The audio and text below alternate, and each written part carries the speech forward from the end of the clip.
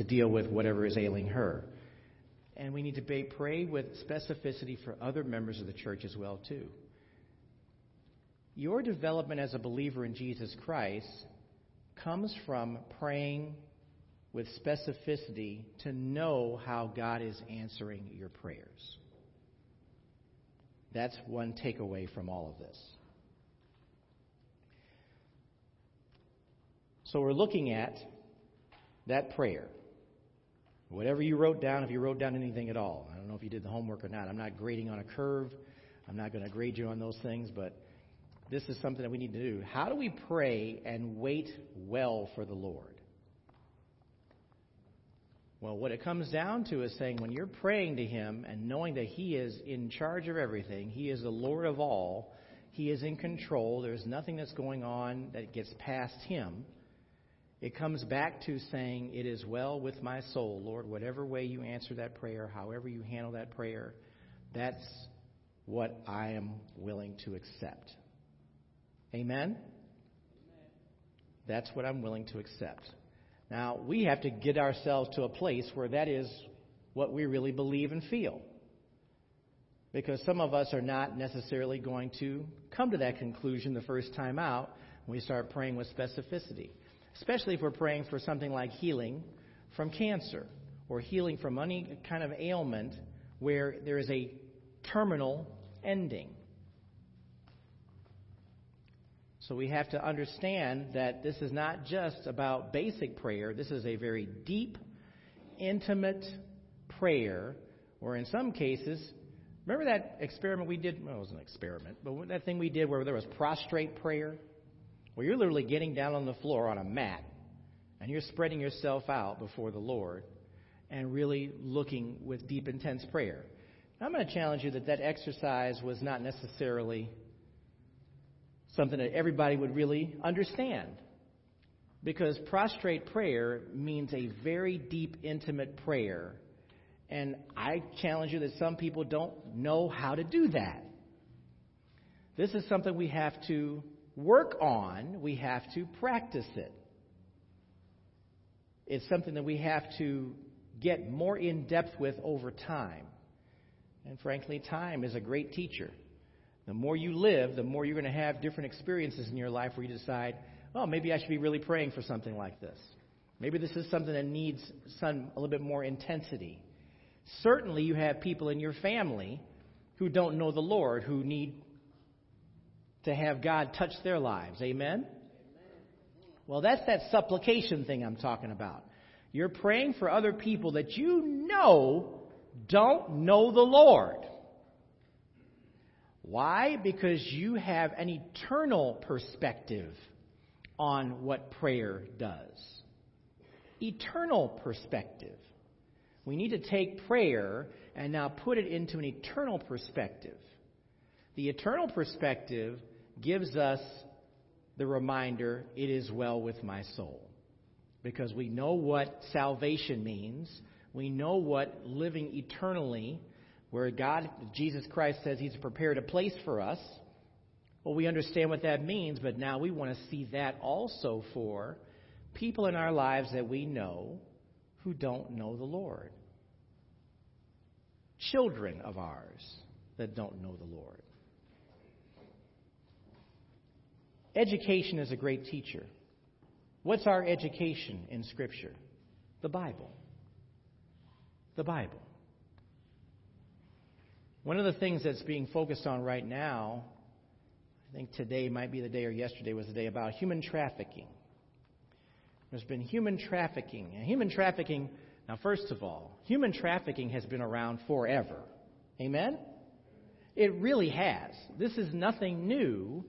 But now we're talking about education and awareness.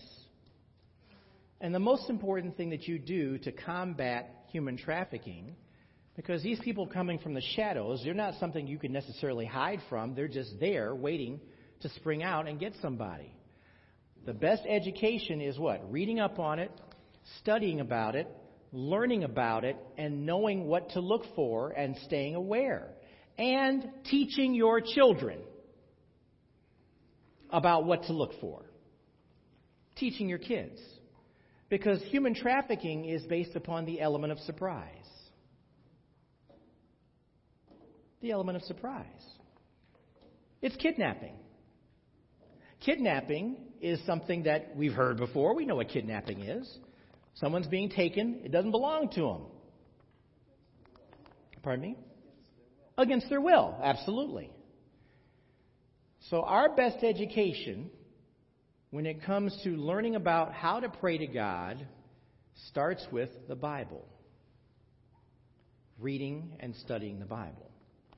Becoming more familiar with Scripture so that God can deal with whatever is going on in your life.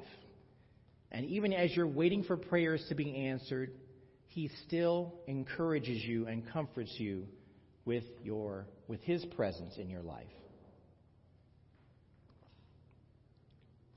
Habakkuk sat patiently and waited on his side of the chessboard, waiting, watching, and knowing God would move visibly, how and when He chose, that His move would always be right. That's really important for us to understand. No matter what God does, it's always right.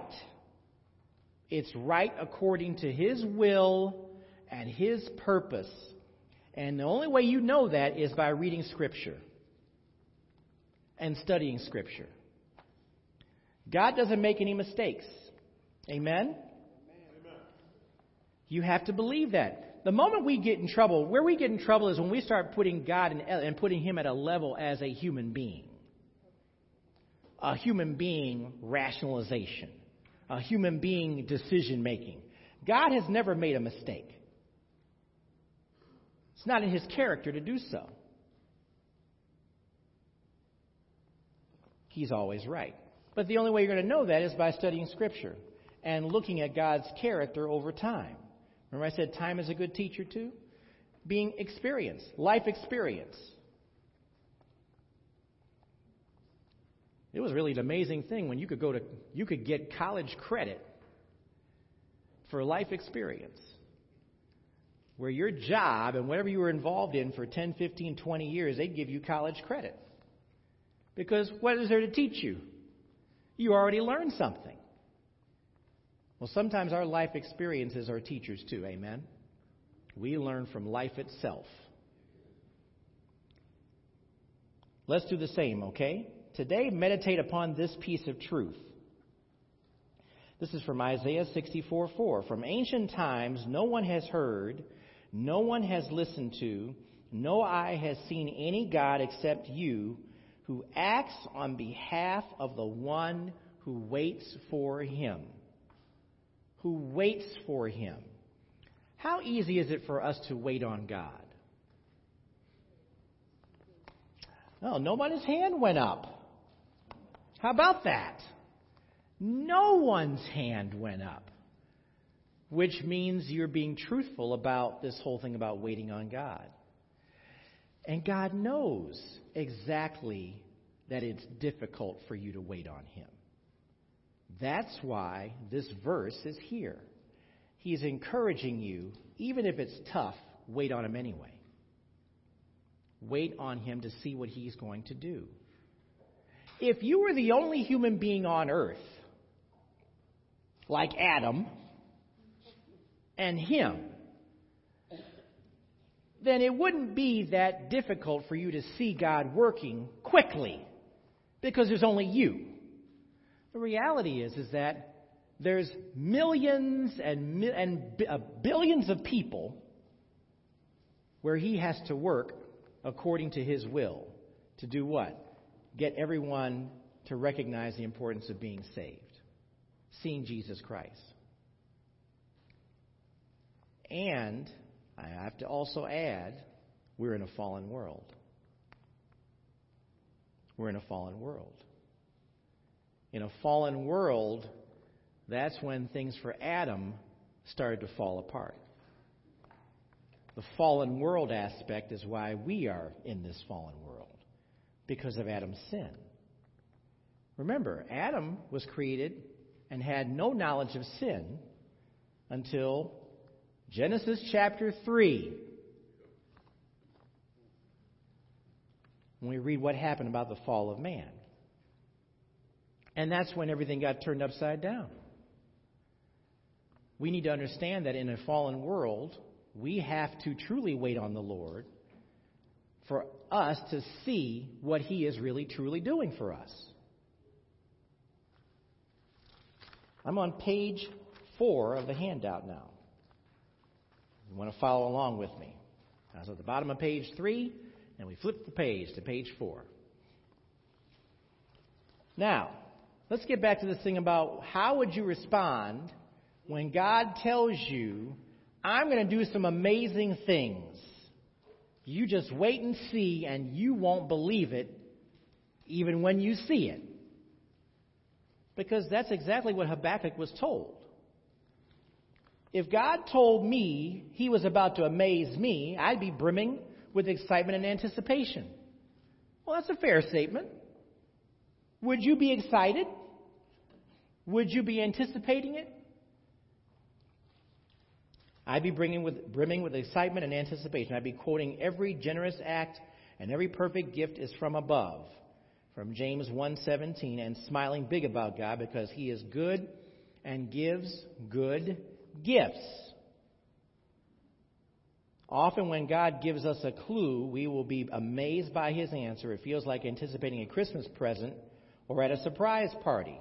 When God told Habakkuk he would be amazed, it was a surprise coming all right, but no party included. Now let's take a look at Habakkuk 1, verses 6 through 11. Go back to Habakkuk.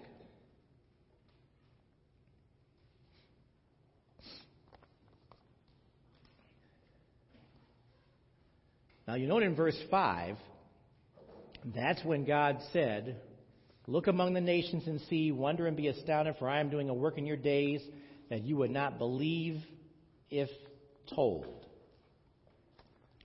Now let's look at verses 6 through 11. For behold, verse 6, I am raising up the Chaldeans, that bitter and hasty nation who march through the breadth of the earth to seize dwellings not their own. They are dreaded and fearsome. Their justice and dignity go forth from themselves. Their horses are swifter than leopards, more fierce than the evening wolves. Their horsemen press proudly on. Their horsemen come from afar. They fly like an eagle swift to devour. And they all come for violence, all their faces forward. They gather captives like sand. At kings they scoff, and at rulers they laugh. They laugh at every fortress, for they pile up earth and take it. Then they sweep by like the wind and go on, guilty men whose own might is their God. So look at this passage now. What was the surprise nature of God's answer to Habakkuk's prayer?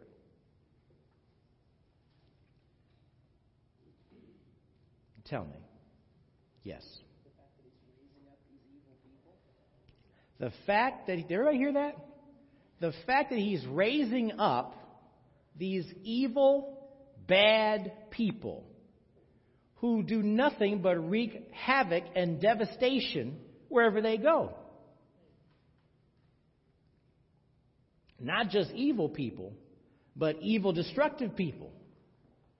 It's one thing to be evil, it's another thing to be destructive. They rip through everything, and they've got the resources based upon the animals they've got, their horses. They come with violence. So He's raising up this group of people to march through the breadth of the earth, seize dwellings not their own. Now, what did we just get through just talking about earlier about human trafficking? These people come and they rip your life apart in a very violent way, not necessarily an action against you, but they'll take your child. And they'll overpower you doing it.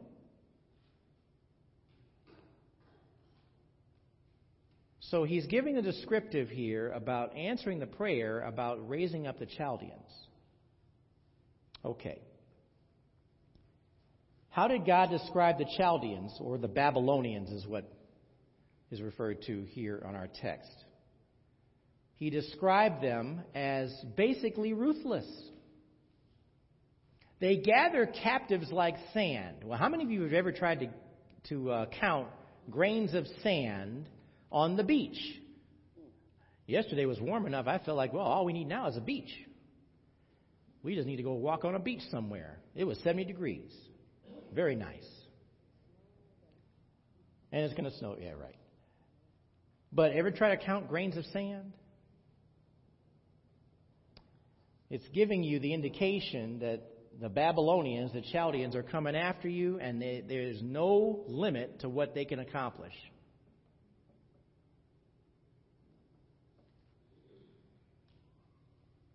Okay, so they weren't the nicest of people. You know, Jennifer Rothschild puts it in such a way where, yeah, they're not very nice people. God captures the nature of this enemy with the words like bitter, impetuous, fierce, and terrifying, just to name a few. I'd say that's the kind of amazing answer to prayer we wouldn't want. Amen? You don't want that. You want to hear about something that's good. Habakkuk longed for the injustice of his people to cease. He pleaded with God to help them live rightly, but perhaps Habakkuk and God had different answers in mind. There comes a point, and we have to look at this for what it really is. And we are still called to do what? Go into all the world and preach the gospel. Amen? But we also know the heart of the individual and the stubbornness of some people. And one thing that we learn when we look at the life of Jesus, he knew the hearts of those who were opposed to him. He knows the hearts of those who do not choose to follow him. And we also know it's almost like a 50-50 proposition that Jesus, when he was on earth, he had 50% of the people loved him and wanted to follow him, and 50% of the people, including the Pharisees and whoever it was, they didn't want to follow him. They had made a decision, in spite of all of the miracles, all the evidence, they choose not to follow him. Because their hearts were exceedingly wicked. Wicked hearts. So Habakkuk wanted his people, the injustice of his people, to cease. Perhaps God was answering this prayer and saying, well, are these people worth going after? No, we don't know exactly. But he's answering the prayer in such a way that says that perhaps they just need to have a lesson taught to them. Remember, the Jewish people many times were referred to as those stiff-necked people. Stiff-necked, and I'll just add hard-headed too. Stiff-necked and a hard head. Because they chose to continue to disobey what God had told them. Even though God had given them all kinds of information for them to glean upon and say, I'm the God you should be following. And he says, don't follow other gods. Don't go after other things. Don't go after those things that distract you from remaining obedient to me. Because as we always remember, the only way you can love God is to be obedient to him. It's obedience. So Habakkuk had one answer to prayer in mind. God gave him an answer, but it probably wasn't the answer that Habakkuk was looking for. And sometimes we need to understand that too when we pray to God. Sometimes the answer that you want is not going to be what he gives you. But that doesn't mean that we have a bad attitude about it.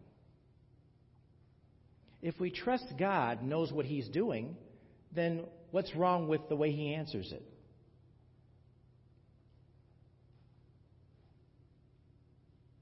Just a question to ask. Now, facts over feelings. You may not like the answer.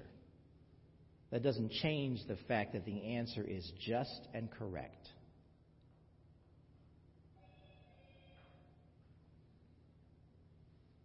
I know. Wah, wah.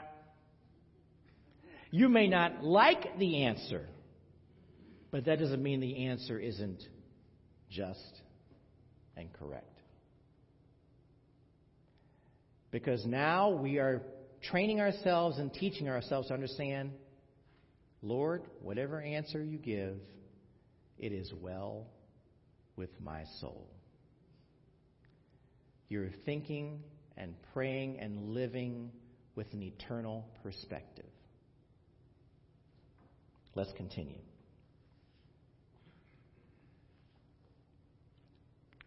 Habakkuk longed for the injustice of his people to cease. He pleaded with God to help them live rightly, but perhaps Habakkuk and God had different answers in mind. Couldn't God just rain down some manna as a reminder of his goodness, and that kindness would lead them to repent? That would amaze, wouldn't it? But the amazing answer was in the form of an enemy attack. Let me ask you a question. If God were to rain down manna on some hard-hearted people and show them his goodness as a reminder for what he did many, many years ago for the people when there was no food, do you think people would appreciate that? Why? You just said no. I said, and you said why? Because it happens today. Okay. God blesses today. With not in manna, but with manna. Yes. Right. And people still don't come to him. They still don't appreciate what he does. Okay. And most people think I'm deserving of that. That's right. And a lot of people see themselves as victims. That's right. So this should happen for me. I'm a victim of this. That's right. Well, even when God did give the people manna, what happened even during that process? This is something that is never recorded to happen any other time before that. So this is the only example we have. It's the only example we have in Scripture. But even what happened then? Once again, those hard-headed, stiff-necked people.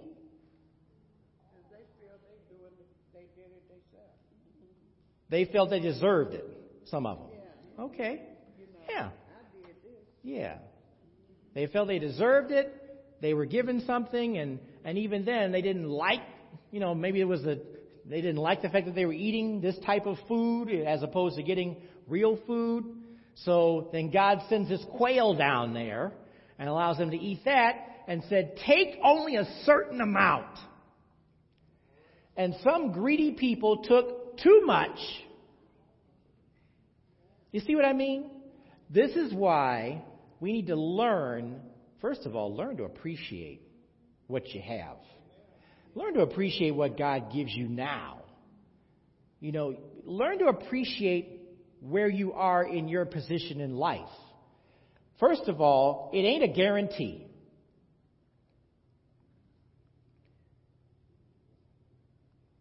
And we need to understand that sometimes we need to look at our perspective when it comes to answered prayer. Our perspective. Our perspective.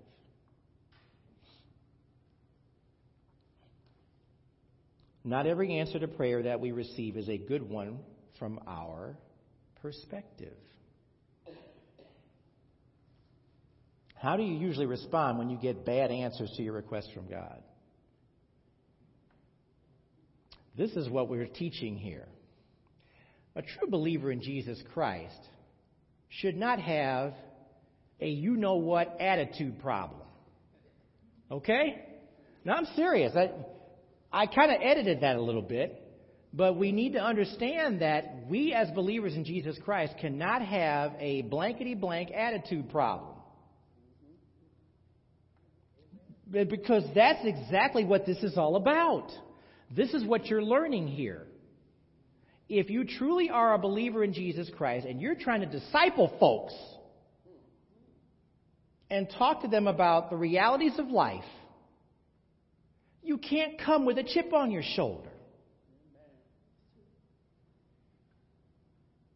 because God didn't answer a prayer the way you wanted him to.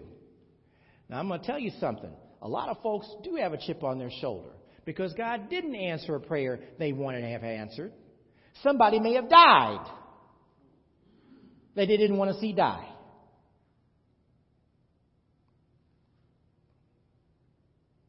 We need to understand that.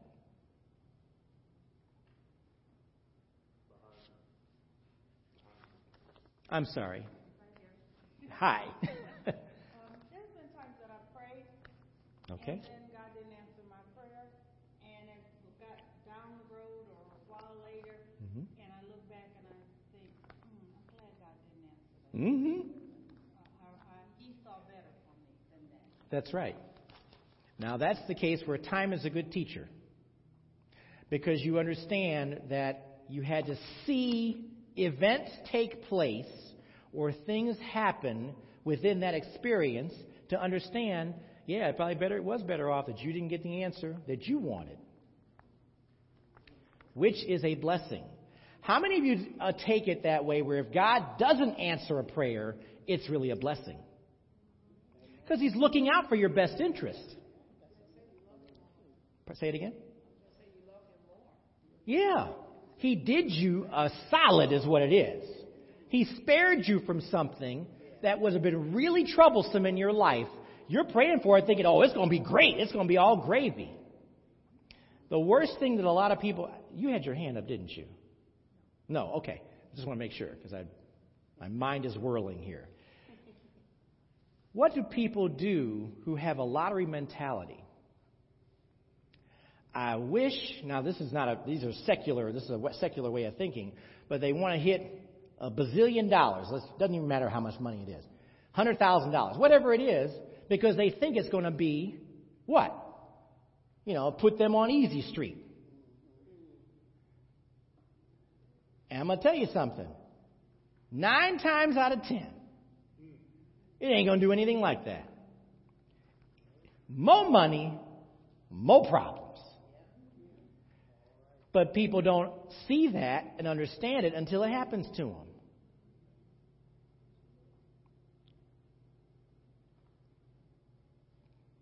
They have to experience it. What you think you want ain't what you really want. That's right. We expect God to give us what is good in response to our prayer, and there is biblical support for that expectation. Now, we all want good. Amen? Okay, so let's take a look at Matthew 7:9.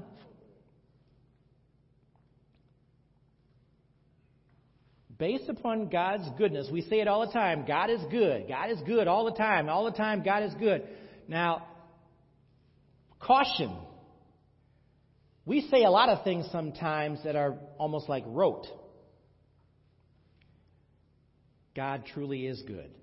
He is a good God. But we also need to understand that there are people who are still learning about God's goodness. Still learning about God's goodness. Who is this God? They're still learning about that. So they need to be taught about God's goodness. What does that mean, God is good? God is good all the time. Can you articulate that in words? Well, you should be able to. You go by what? Your personal experience. You can only speak to how God is good based upon your personal experience, your life experience. You know exactly what it means to say God is good, but some people who are learning about God still need to see the totality of this thing that says God is good. The expectation is there. Or which one of you, if his son asks him for bread, will you give him a stone? Well, God is saying if you ask for something, he's not going to give you a stone if you're asking for bread. Remember what God says in promises? He takes care of you. How does he take care of you? Well, one of the basic things that we need is what? Food. We need food. We have to eat. You have to have water and you got to have food. You can live on bread and water. Amen? You may not like living on bread and water, but you can live on bread and water. Bread and water are the essentials, food and water. That's all you need. You see how blessed you are? Some of us have steaks. Some of us eat chicken and eat chicken and eat chicken. But you can live on bread and water. And God knows if He takes care of the birds and the animals who you don't feed, He certainly can take care of you. So we need to understand that He does what He needs to do to take care of you, and you are even blessed beyond that. You see what I mean about appreciating? You should never have a bad attitude when it comes to how God has taken care of you. You may not like stuff that happens in between, but when you get right down to the nitty-gritty, you should never have a bad attitude as to how God has taken care of you. You know you've been taken care of.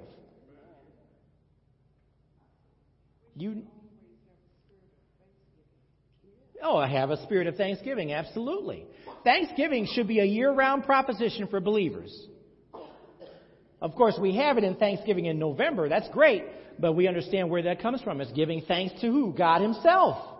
We are giving it's a year-round proposition for believers. Giving thanks because, if you don't get nothing else out of the lesson today, you've had more than bread and water every day for a long time. Amen? Yeah.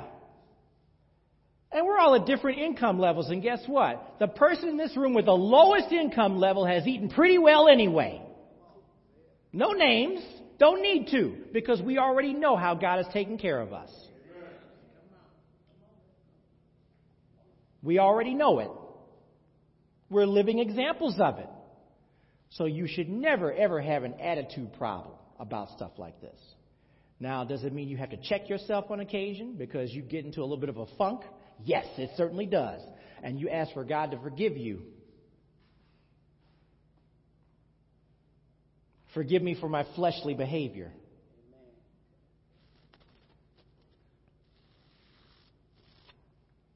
To whom does Jesus compare God in this verse? There are some checkbox answers there.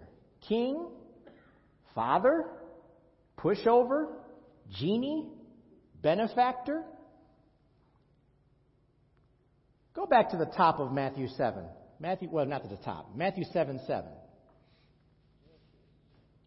Matthew 7:7.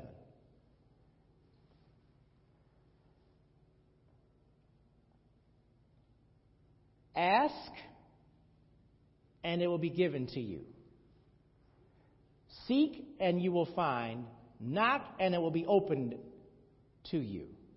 For everyone who asks receives, and the one who seeks finds, and to the one who knocks it will be opened. Or which one of you, if his son asks him for bread, will give him a stone? Or if he asks for a fish, will give him a serpent? If you then, who are evil, know how to give good gifts to your children, how much more will your Father, who is in heaven, give good things to those who ask Him? Now, this verse challenges you with, number one, your attitude. Because now you're looking at this from a standpoint of saying, if I'm truly looking to the Lord and being sufficient in Him and content in Him and looking to Him as being where I'm the recipient of His beneficiary behavior, I'm truly blessed. So who does Jesus compare God to in this verse? King, these verses. King, father, pushover, genie, benefactor. Now, second bell? Okay, well, we're going to stop there. We'll stop there. Think about this question. Go back and look at that passage. I'm going to include 7 through 11 because I think 9 by itself leaves a little bit to be desired, just leaving it there. But I want you to look at this and say, and understand now, when you're discipling people and talking to people, I'm going to challenge you. I'm going to challenge you over and over again. They are learning. You may know more than they do about what Scripture is saying. You're going to be teaching these people. You need to be able to teach these people with the understanding they're learning something. There's all kinds of ways of learning. There's ways to learn in the classroom, and there's ways to learn in life. Amen? You have to disciple people and show them God's goodness sometimes when they don't quite know what they're looking at. And we're still going to get back to this thing about the Chaldeans, the Babylonians, answering prayer too. So we'll circle back to that as well. Okay, let's close out. Remember where I'm leaving off here. Father, thank you for this time that you've given us to look at your word and look at the examples of your word, how, Lord, you teach us with your word. Lord, we are reminded to read what you have to say, to communicate with us, and to glean upon it and to listen to what you have to say and speak to us even when we're not reading. Be sensitive to the Spirit, leanings of the Spirit as you teach us and develop us. We thank you, Lord, that we are always learning from you. We are always learning to do as we learn more about you. Thank you for giving us an eternal perspective in how we pray. Thank you for helping us to remember those in need of prayer. Thank you for reminding us to not just pray, but ask. Continue to seek after you. And we give you praise and thanks, and we ask that you also bless the upcoming message and the speaker in Jesus' name. Amen. Thank you. We'll pick up next time.